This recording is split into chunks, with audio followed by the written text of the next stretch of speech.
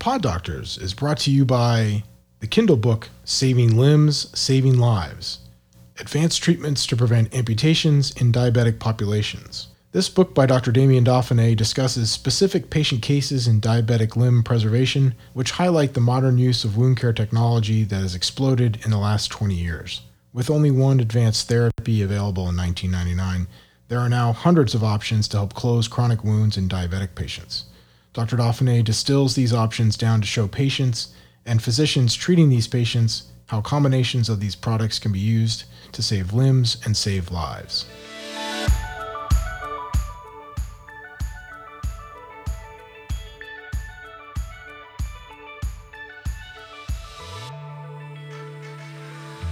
Welcome to the Pod Doctors.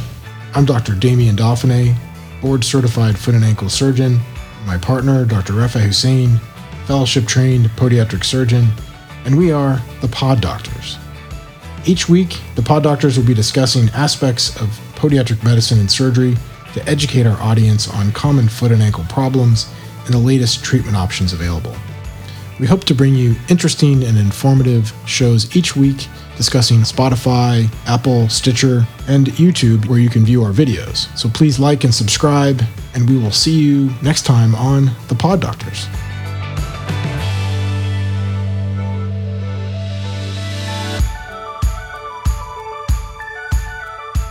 Welcome to the Pod Doctors. I'm Dr. Damien Dauphiné, and I'm here with my partner, Dr. Rafi Hussein.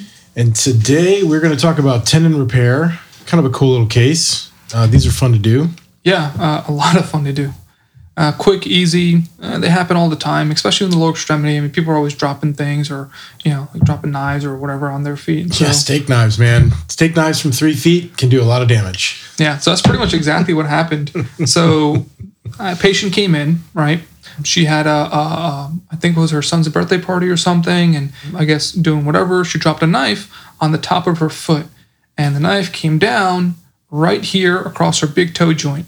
She ended up, feeling fortunate that it's at that level, because further back she could have done a lot more damage. Dorsalis pedis, deep perineal nerve, could have been, So I did, the full neurological exam, did the range of motion, I did the neurologic, because that's, the ones that cause more problems, the tendons and stuff, we can get rid of nerve problems.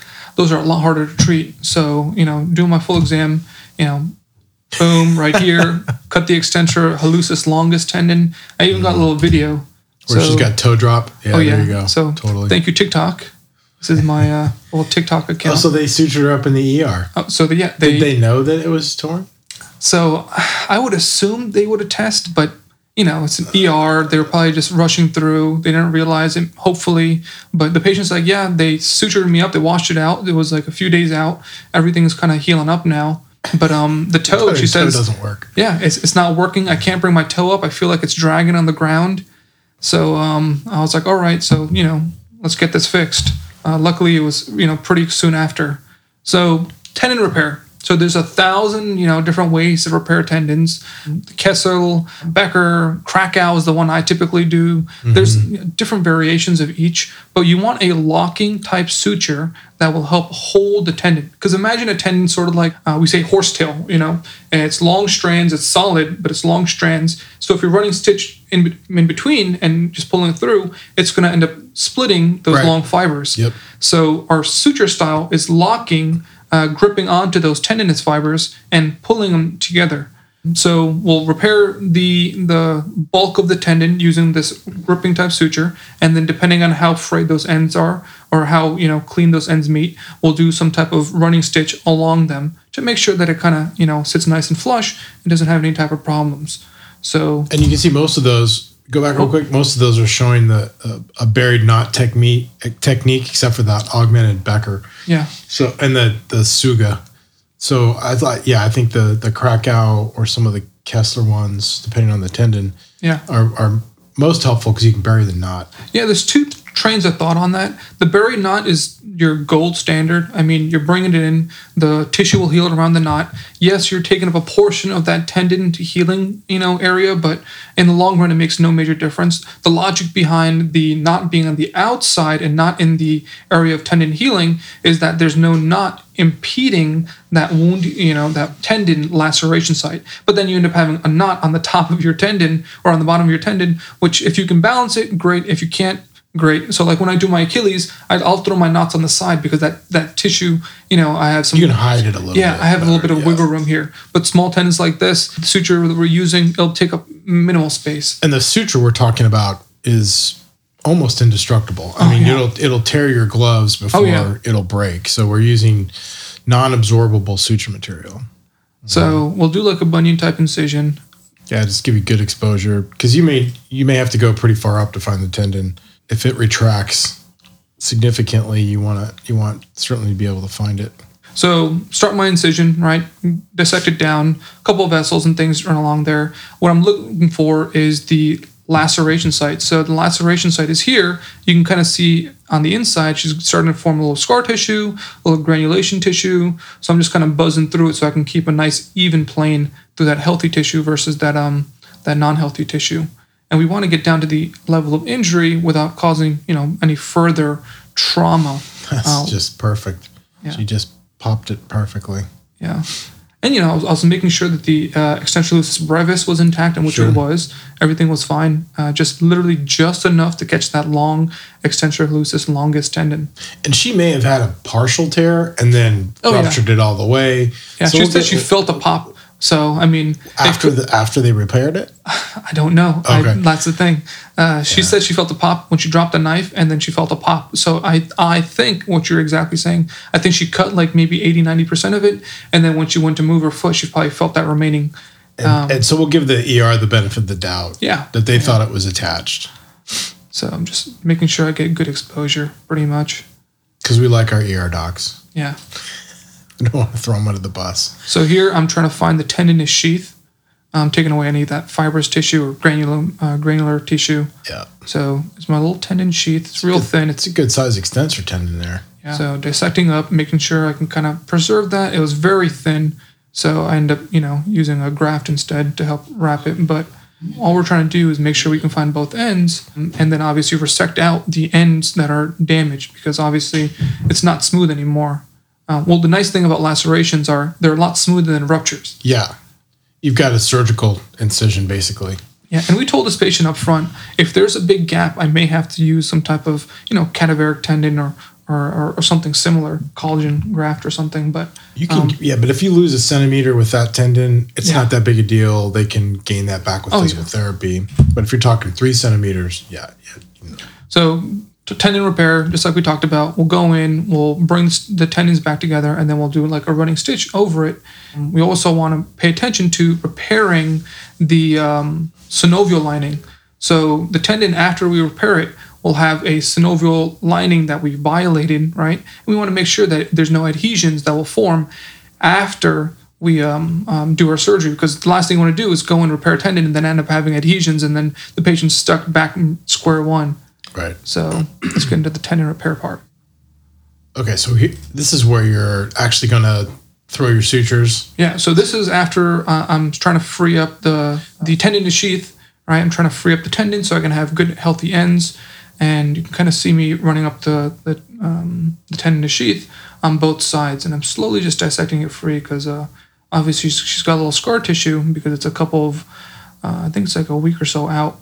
And she's starting to heal already. And you're planning on you're going to do the Krakow? Yeah. Modified Krakow. Yeah. So we'll use that that fiber suture wire or whatever. Fiber wire? Fiber wire. Which 2.0 or what do you? 4? I actually don't remember which one I used. I used a smaller one on this one just because the tendon was pretty small. But they're so strong. Honestly, it's just it's honestly like steel cable. It's crazy strong. So here's my tendon, right? My tendon. I'm cleaning up the end. Nice flush cut across there. And sometimes what I'll do is I'll use a little needle to kind of hold the tension off of it so I'm not, Oh, that's brilliant. Yeah. Did you get I learned that from a plastics hands guy.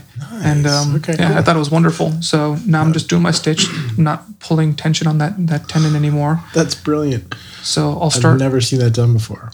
Yeah, I'll start at the end and I'll start doing my running locking stitch.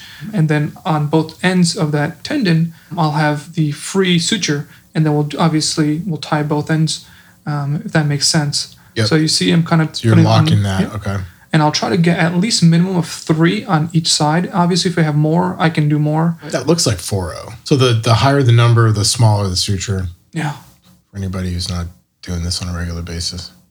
So I'm trying to take nice, little small bundles along the edge. Obviously, you don't want to run it through the entire thing because then you end up scrunching up the tendon. But you also want enough that you can grab, a good grip off of that tendon.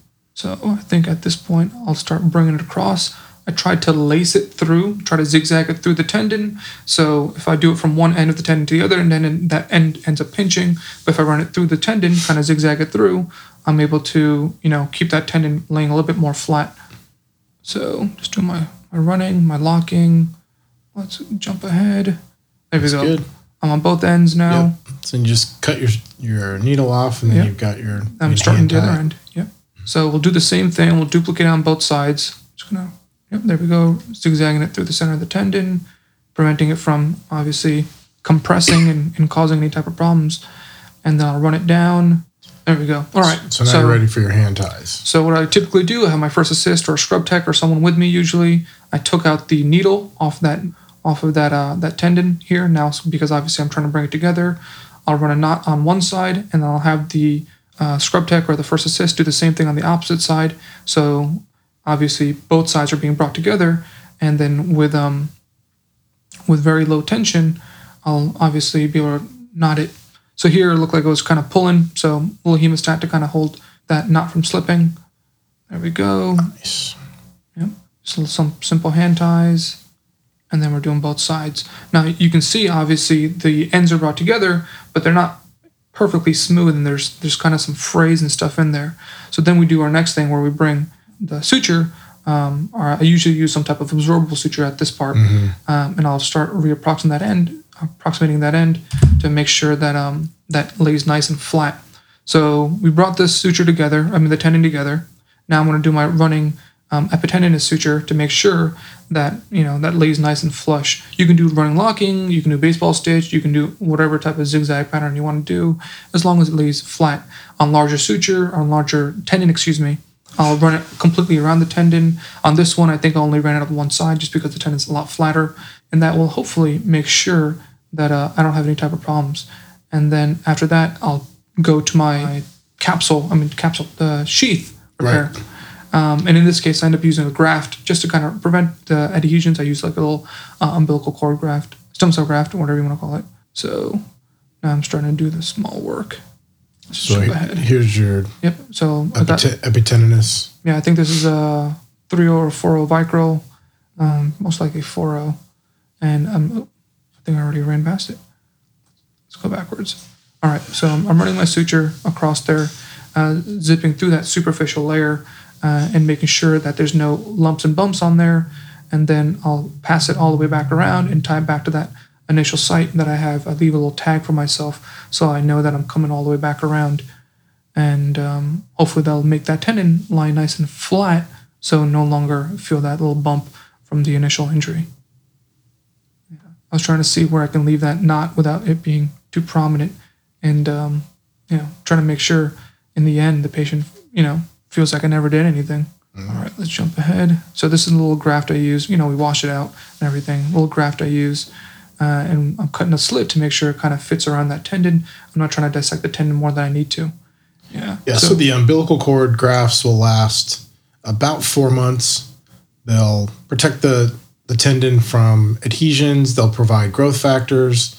There's no true stem cells in them because it's dehydrated. Yeah. But they do provide the matrix components of good healing, and so that's going to really do a good job of protecting the tendon and the tendon sheath while things are scarring in. Yeah, sometimes I'll tag these down. In this case, I didn't, just because there was so much graft. I was like, well, it's barely going to be a problem. And then I'll go to my closure, pretty much.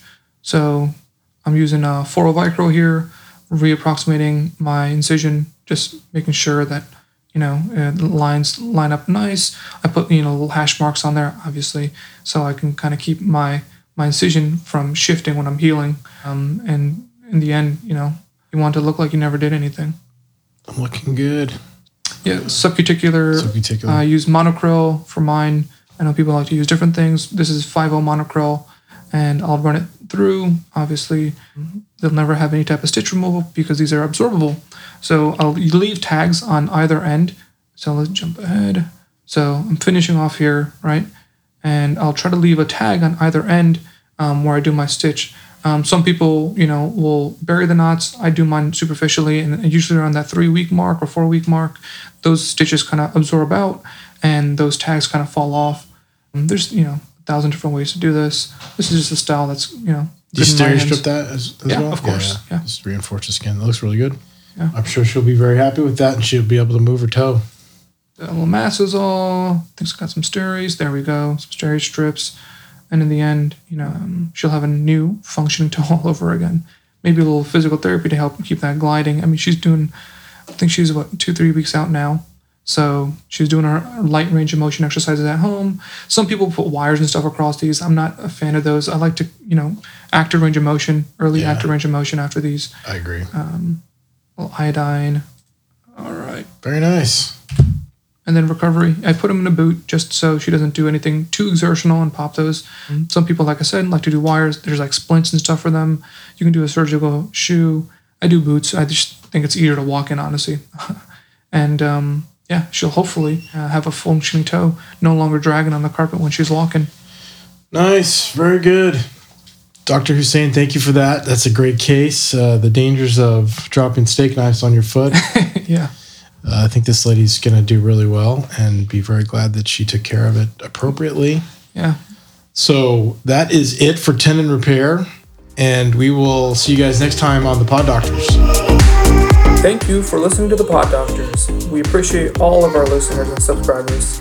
If you'd like to hear more, follow us on Facebook, Twitter, and watch our videos on YouTube. Like, thumbs up, subscribe, be safe. See y'all next time. Bye-bye.